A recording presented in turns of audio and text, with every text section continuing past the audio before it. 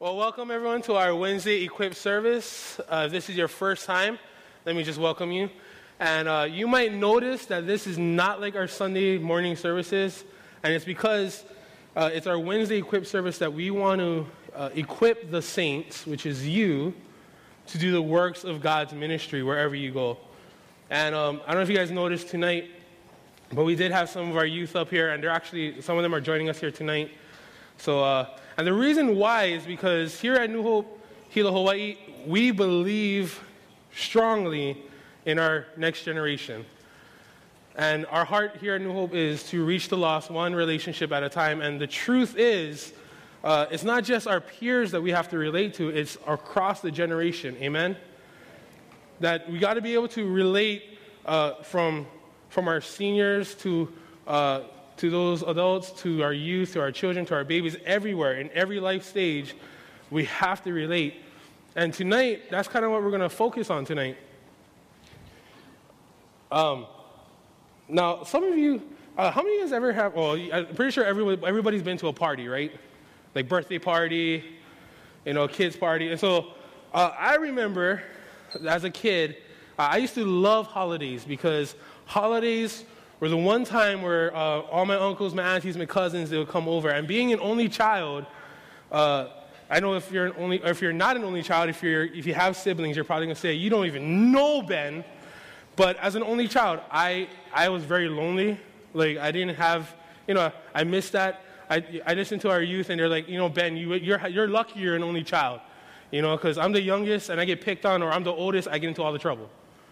And so, but I actually missed not having brothers or sisters. And so holidays were the one time where our families would get together. And I remember when I was a kid, like when I was in, 5, 6, 7, especially like the big holidays like Christmas, Easter. I remember my grandma, we lived with our grandma lived with us. And my mom would wake up early in the morning and she would start cooking. My grandma would wake up also and start cooking, and I would be in bed just sleeping, trying my hardest to sleep as long as I can, because I knew that if once I wake up, I would hear these words, Ben, you got to go clean up. So I was like, if I force myself to stay in bed, then, I wouldn't have to clean up. But my mom, guys, had this really good trick. They cooked really good food. And so I'd be sleeping, and I would be just getting tortured because I'm like, no, stay in bed, stay in bed. Is that cool, pig? Is that, no, I can't take it. So I'd get up, and I'd try and just walk straight to the bathroom, and then I'd hear already, Ben, you need to help us clean up the house. Your uncles and aunties and cousins are all coming over. And I'm like, I'm like 6, 7 years old. I don't want to clean. And, not to mention, I don't even know how to clean at this point. And so, I'd go and all that. And so my grandma, I love my grandma because she would always pull me on the side. Hey, Ben, come here. You go help grandma. So I remember she would always make macaroni salad. And so she would always tell me, come help. And the reason why she told me come help is because I love macaroni salad that has the olives in it. Like, I'm sorry, if there's mac salad and there's no olives, it's already like minus points on my scale, okay? But we would have the olives, and so as we were doing it, she would put some on the side, and so I'd eat them. And then my mom would be like, I need a taste tester. And so I would go over like, oh, Mom, what you making? I'll go taste. And so I'd taste it. I'd help myself to the maki sushi from Kawamoto's that was on the table. And so, that was it. And then by the time our family came, the food was ready, and we have this big table in our dining room that 360 days there's just trash on it. But the 5 days, which are those holidays or special occasions that we met, we just clear it off, and that's where all our food would go. And so I remember just that table having that much food. And so when our family would come over, I remember my grandma would make her plate, and she would go inside our living room. My mom, guys, my uncles, my aunties, they would make their plate. They would go into the living room. They would sit on the couches. And then us kids, got the kids' table. I hated the kids' table. Okay, let me explain to you why I hated the kids' table. It was this table in the corner. And already at 6 years old, I'm like, if I got to be in the corner, I know I'm in trouble. Okay? That's how we got scolded in school. Oh, put your nose in the corner and you have to stand and all. So anyway, I hated the kids' table. And I always wanted to be part of the adult table. I would always wanted to, hey, how come you guys get to watch TV and eat? Hey, turn around, face the wall. Junk the kids' table. Play cards, then run around with my cousins. And then things started to change. My grandma got older. She got weaker. And so we would actually make her plate and we'd bring it to her in her room as she's watching Matlock or Perry Mason. See, just letting you know, I know. And, or Golden Girls. and so she wouldn't join us in the living room. And then eventually we started growing up and we're like, we don't want to be on the kids' table. We want to be on the adults' table.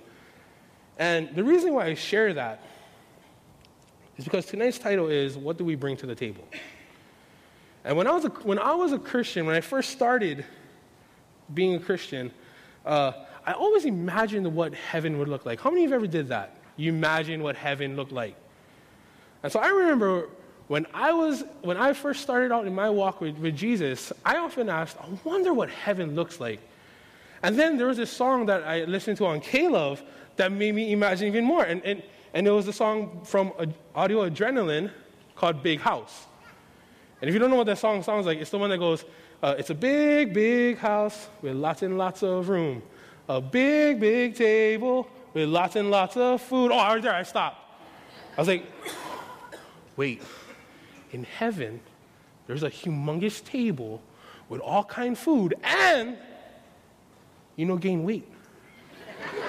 Guaranteed. So I was like, yes, I cannot wait, heaven, yes. But there's something that caught me when I look at it now. There's something that caught me. Was that in that song it says there's a big, big table with lots and lots of food. What I realized is that in heaven, there is no elders table. There is no grown-ups table. And there's no kids table. In heaven, there's just one big table. And tonight, if you'll let me, I actually want to speak to 3 generations. How do I know that this is not me? Because I was like, Lord, how am I going to do this? But the Lord said, relationships are great, but they can't just be our peers.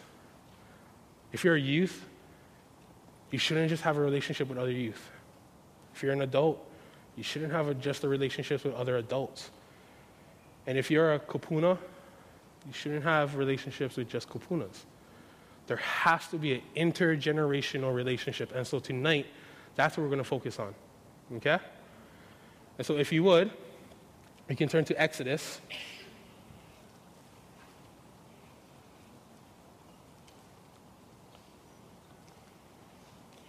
Tonight we're going to take a look at the Old Testament and look at the relationships of 3 men.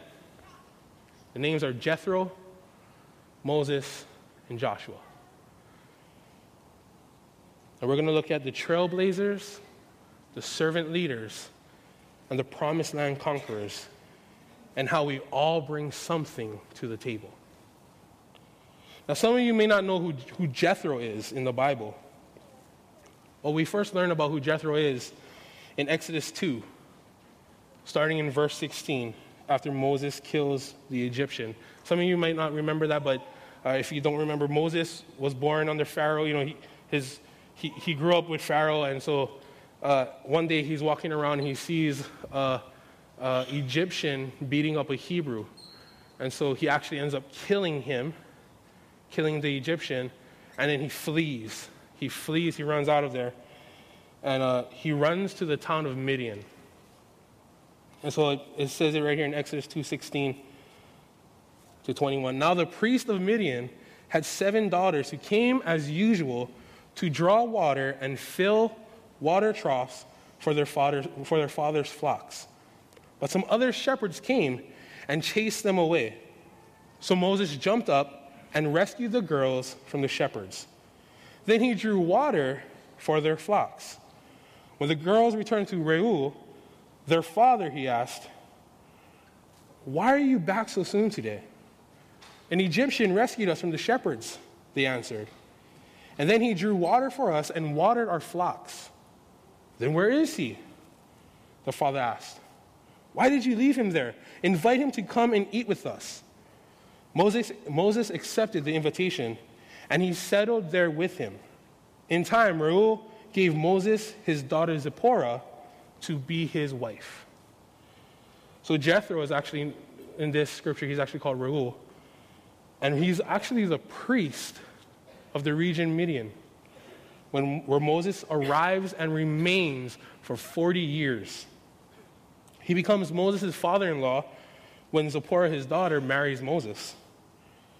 Now see, Jethro was not just an elder of his family, but of the entire region of Midian.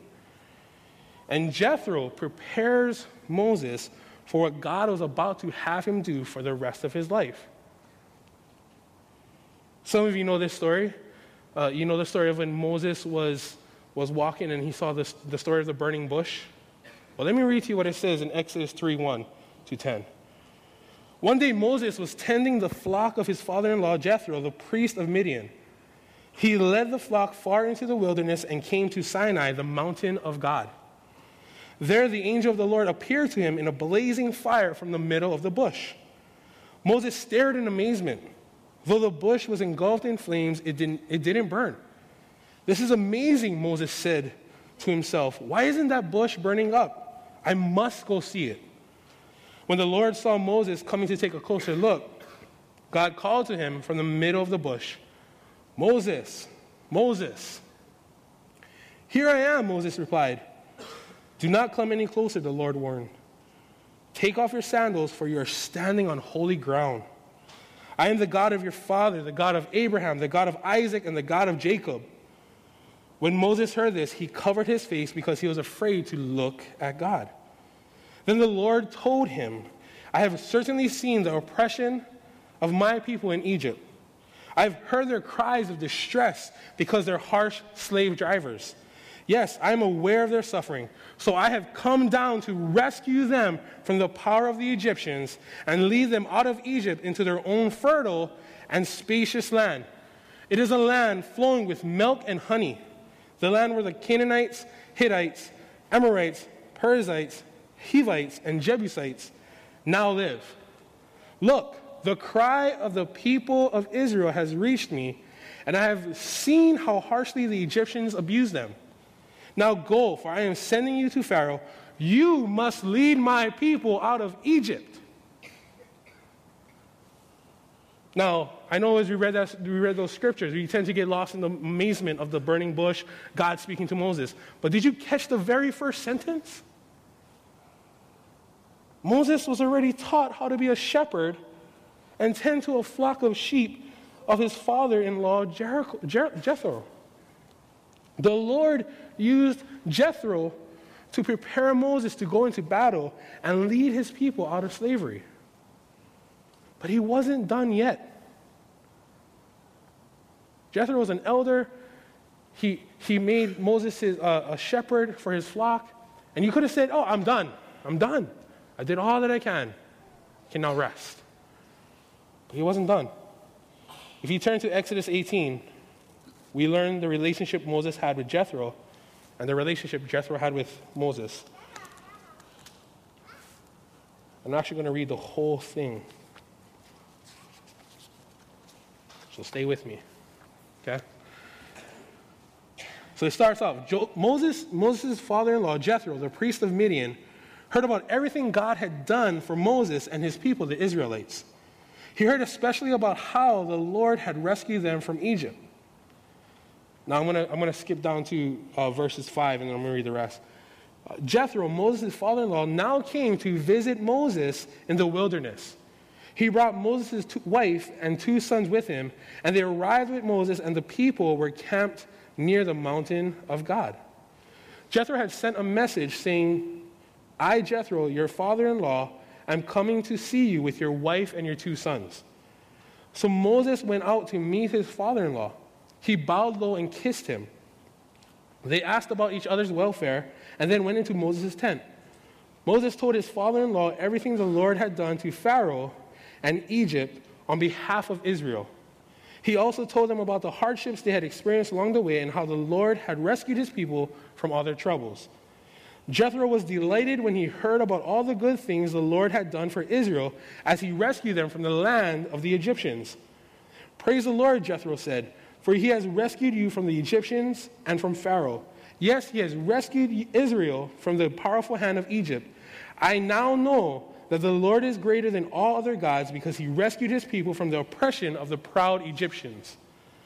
Then Jethro, Moses' father-in-law, brought a burnt offering and sacrifices to God. Aaron and all the elders of Israel came out and joined him in a sacrificial meal in God's presence. The next day, Moses took his seat to hear the people's disputes against each other. They waited before him from morning till evening. When Moses' father-in-law saw all that Moses was doing for the people, he asked, "What are you really accomplishing here?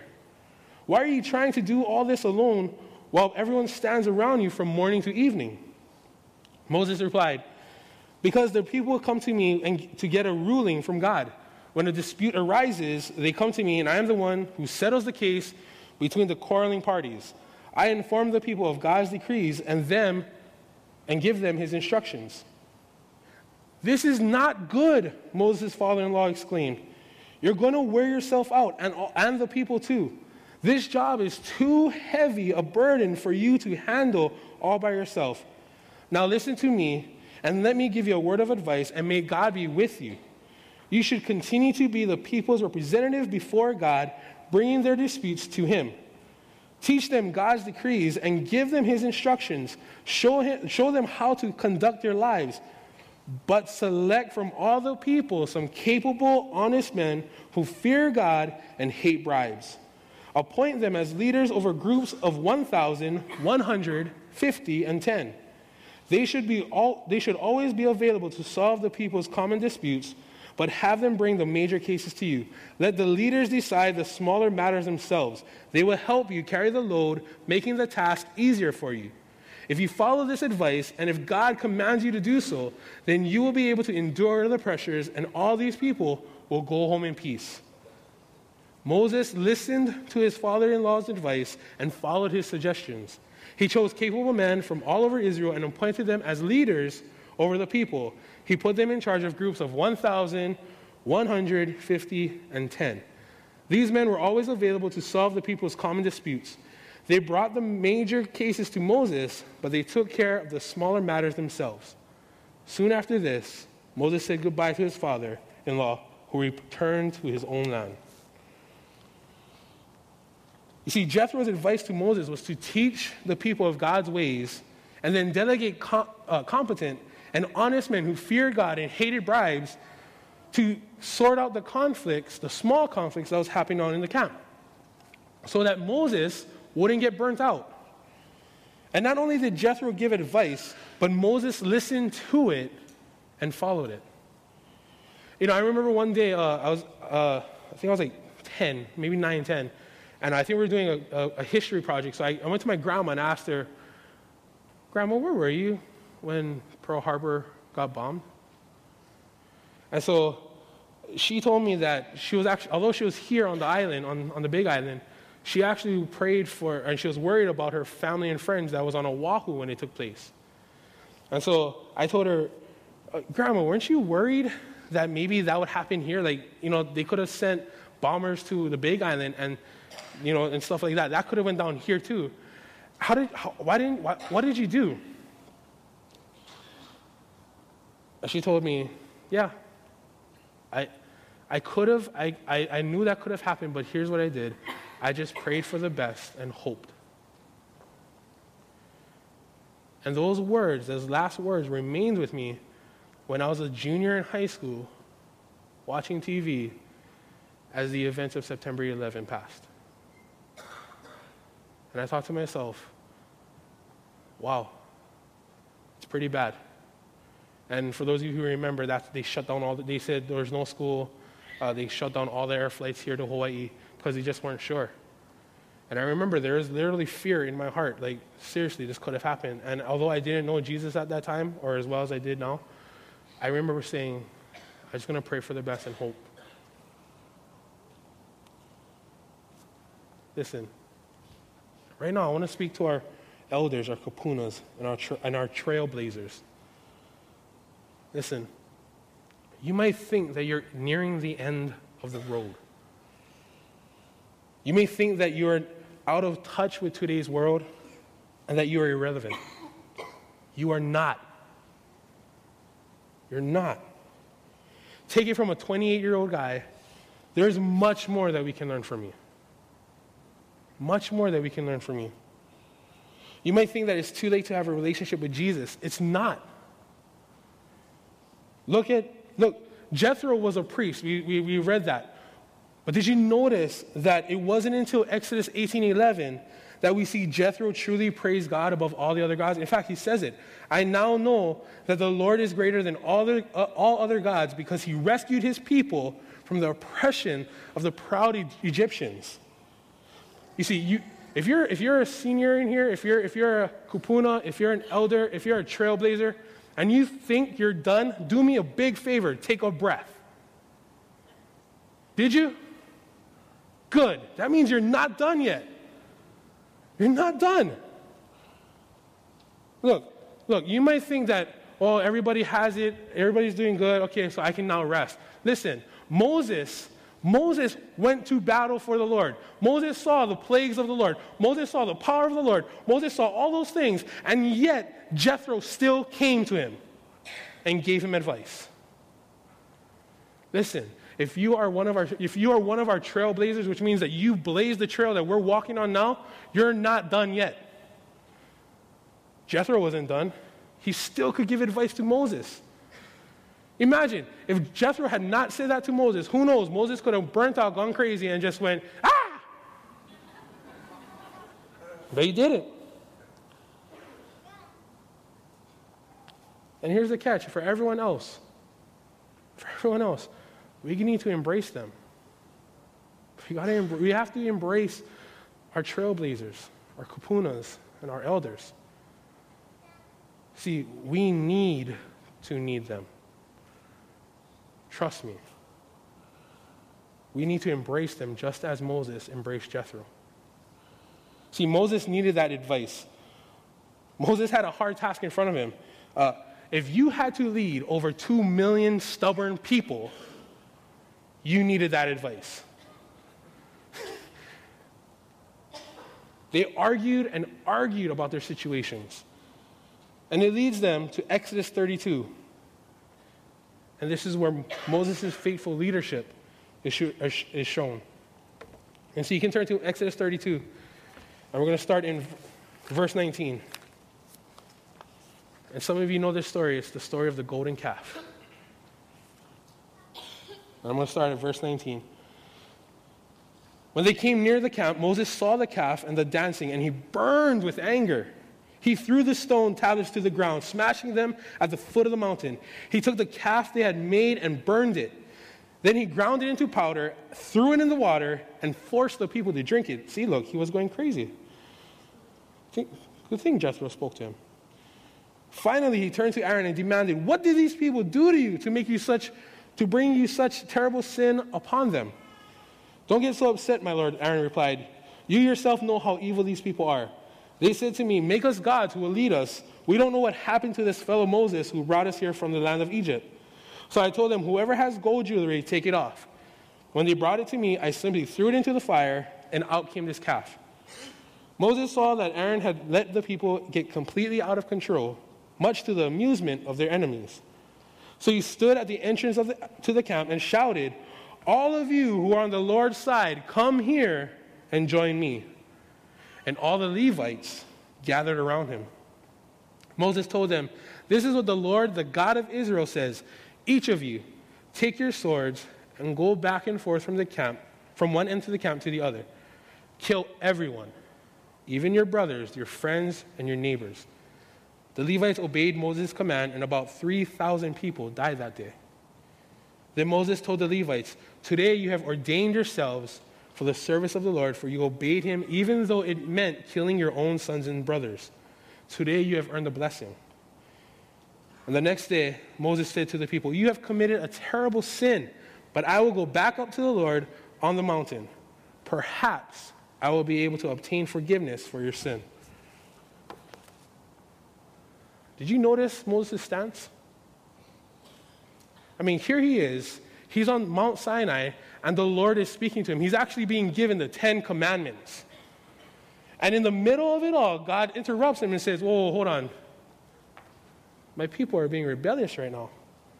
They're worshiping another god. They're worshiping a cow."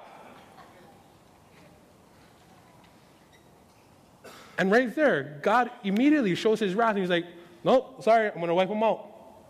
And here comes Moses going, Lord, don't.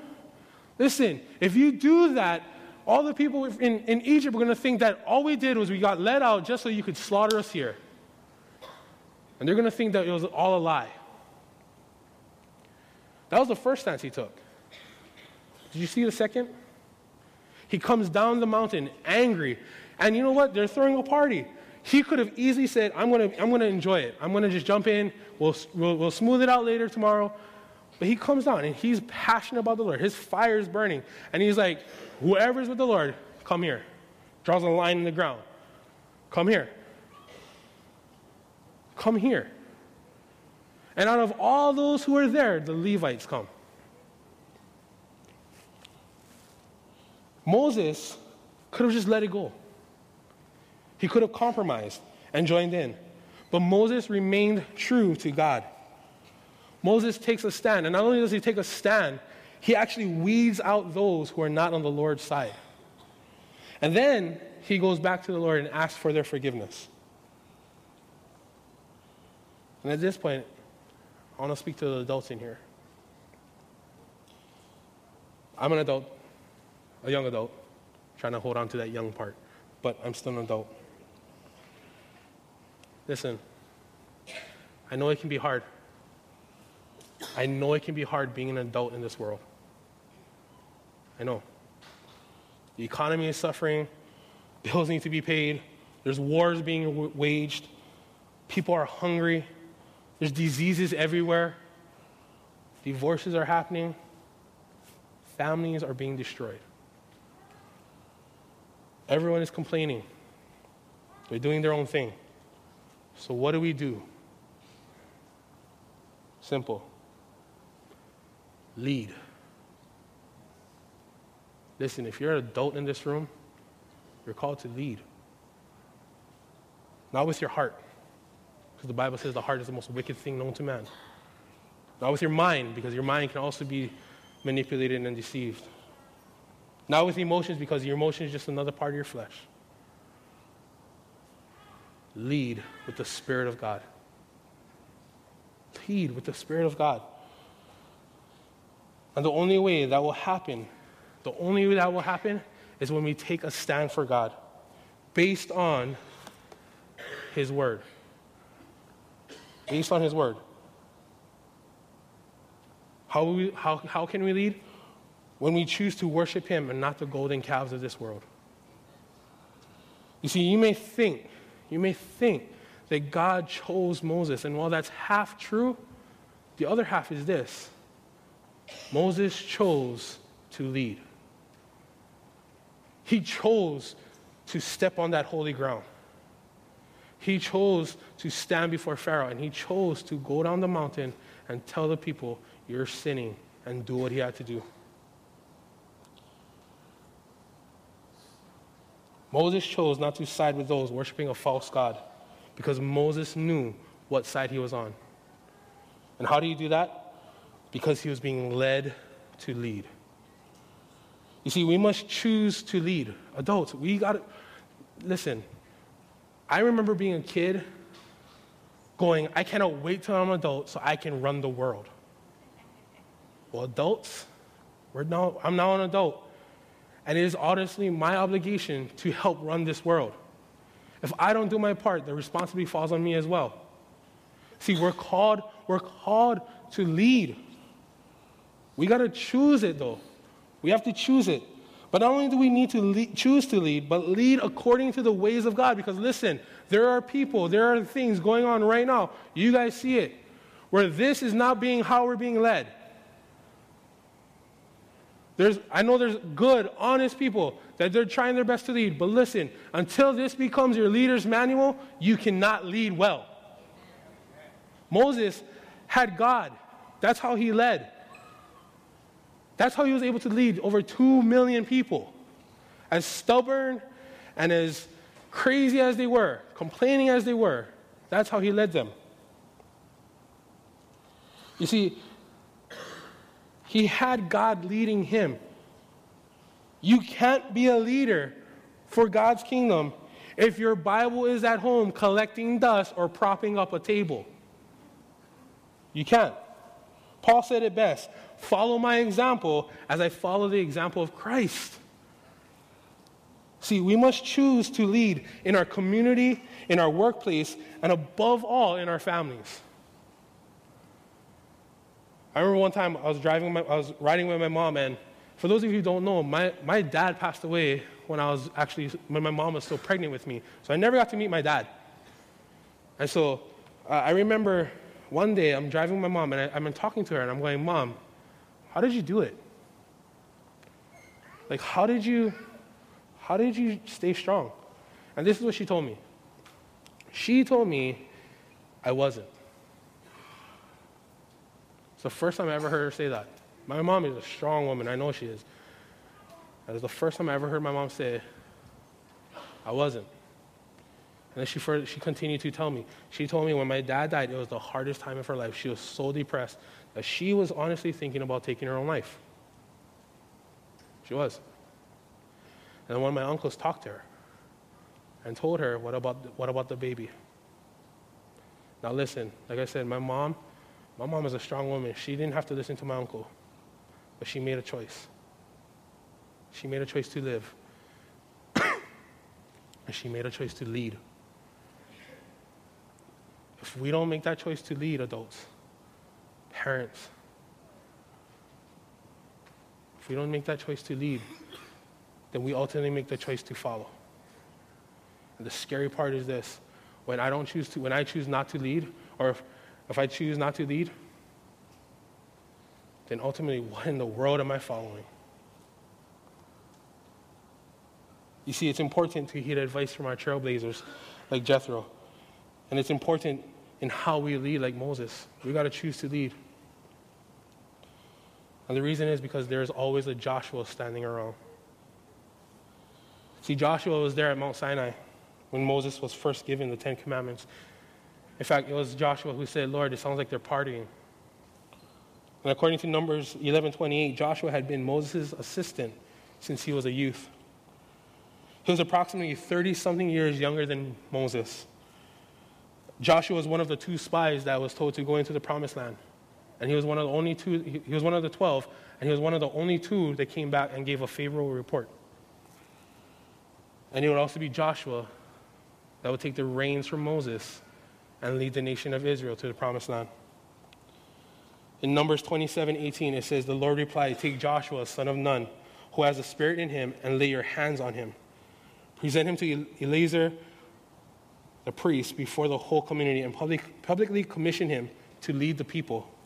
Transfer some of your authority to him, so the whole community of Israel will obey him. When direction of the Lord is needed, Joshua will stand before Eleazar, the priest, who will use the Urim, one of the sacred lots cast before the Lord, to determine his will. This is how Joshua and the rest of the community of Israel will determine everything they should do. So Moses did as the Lord commanded. He presented Joshua to Eleazar, the priest, and the whole community. Moses laid hands on him and commissioned him to lead the people just as the Lord had commanded through Moses. See, Moses would pass the mantle of Israel's leadership to someone that he knew since they were a youth. And by the time Joshua takes hold, the complaining generation that came before him passed on. Here Joshua was, leading the next generation of Israel into the present. In Deuteronomy 31, says, then Moses called for Joshua, and all Israel watched. And as all Israel watched, he said to him, be strong and courageous, for you will lead these people into the land that the Lord swore to their ancestors he would give them. You are the one who will divide it among them as their grants of land. Do not be afraid or discouraged, for the Lord will personally go ahead of you. He will be with you. He will neither fail you nor abandon you. Last week, our youth ministry U-Turn, we had our Infiltrate the 808, which is our service week. And it's our first one. And we went out, we didn't really want to advertise it, we just wanted to go out and serve. So we went out and we served our community to the best that we could.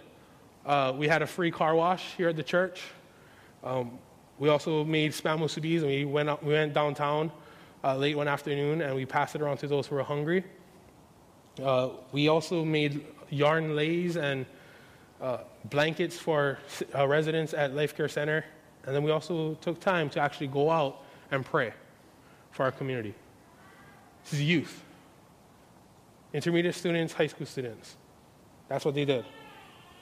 Now, when I first prayed about it, be honest, when I first prayed about it, I was like, Lord, only 10 going to sign up. And only 5 going to actually show up because, I've been doing youth for a while. I know how that's going to be. Well, boy, was I wrong. Because over 20 kids signed up. And I kid you not, every outing that we went to, there was at least a dozen of us. And I felt like, hey, 12 disciples. Right? You see, that's why it's important to invest in our next generation. Because they're actually the now generation. Now, if you didn't know, we do have some of our youth in here, and they're sitting right over here, so I'm going to come over here. And this is for all the young people.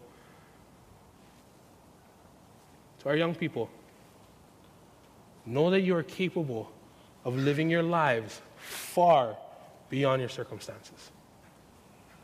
Know that you don't have to inherit the ways of this world, but that you can stand and conquer the promised land. In Joshua 1:1, it says, after the death of Moses, the Lord's servant, the Lord spoke to Joshua, son of Nun, Moses' assistant. He said, Moses, my servant, is dead. Therefore, the time has come for you to lead these people, the Israelites, across the Jordan River into the land I am giving them. I promise you what I promised Moses. Wherever you set foot, you will be on land I have given you. From the Negev wilderness in the south of the Lebanon mountains in the north, from the Euphrates River in the east to the Mediterranean Sea in the west, including all the land of the Hittites. No one will be able to stand against you as long as you live. For I will be with you as I was with Moses. I will not fail you nor abandon you. Be strong and courageous, for you are the one who will lead these people to possess all the land I swore to their ancestors I would give them. Be strong and very courageous. Be careful to obey all the instructions Moses gave you. Do not deviate from them, turning either to the right or to the left. Then you will be successful in everything you do. Study this book of instruction continually. Meditate on it day and night, so you will be sure to obey everything written in it. Only then will you prosper and succeed in all you do. This is my command. Be strong and courageous. Do not be afraid or discouraged, for the Lord your God is with you wherever you go. That is the Lord speaking to Joshua. And that is the Lord speaking that into the hearts of our young people today. Be strong and courageous. Rise up and live out your faith. Don't be swayed by swag and Instagram. Be founded by your relationship with Jesus Christ, by his word. Have real relationships with people, not just Facebook or Twitter. Know that while there is much to learn from others, you have much to give. Be intentional by the way you live. Don't let anyone think less of you because you are young. Be an example to all believers in what you say, in the way you live, in your love, your faith, and your purity. 1 Timothy 4:12. You see, we as a people are becoming numb to having relationships with another, especially within our generations. But when we realize that all we need is each other, that's when we begin to feel again. We're going to watch a quick video, and this is going to show you how each generation plays a part in bringing something to God's table. If you are a trailblazer or a kupuna, you're not done yet. If you're an adult, it's time that we choose to lead. And if you are a young person in this room tonight, be strong and courageous, because the time is now. Because when it comes to God's house, it's a big, big house with lots and lots of room. A big, big table with lots and lots of food. A big, big yard where we can play football. A big, big house. It's our Father's house. Would you bow your heads with me? Lord, tonight, Lord, I pray right now that your words have fallen onto fertile soil, Lord. I pray right now, Lord, if there's anyone here tonight, any of our kupunas, any of our trailblazers, any of our elders who think that they're done, Lord, you give them that breath to let them know they're not. That there's much that they can still give. That they're here still for a reason. I pray for the adults in this room, Lord, the ones that have the power to make decisions. I pray, Lord, that we would choose to lead not on our own foundations, but on the foundations of your word. That the world we will lead, that the world we live in, will be yours. And Lord, pray for the next generation. Let them know that they are more than conquerors, that they have the promised land wherever their foot may go. You have promised unto them. I pray, Lord, that we would not be a people that just build relationships with one another in our own generation. But that, Lord, we would truly stretch out beyond all the generations and be intergenerational. That we will see young people spending time with their kupunas, getting wisdom, getting advice. That we will see adults choosing to live on the foundation of your word and not of their heart. And in doing so, lead all of the young people. Lord, tonight, you're all about relationships, Lord, but tonight, Lord, would you just fill us and let us know that we all have a purpose. There's something that we all can bring to your table, because it's a big table. You don't have a grown-up's table, you don't have a kid's table. There's just one. And so, Lord, use us. Let us be your people. And when we walk out of here tonight, forever changed because of who you are in us. Lord, we love you, and we thank you, and we praise you for who you are. We love you, and we pray this in your name. And we all said, amen, amen.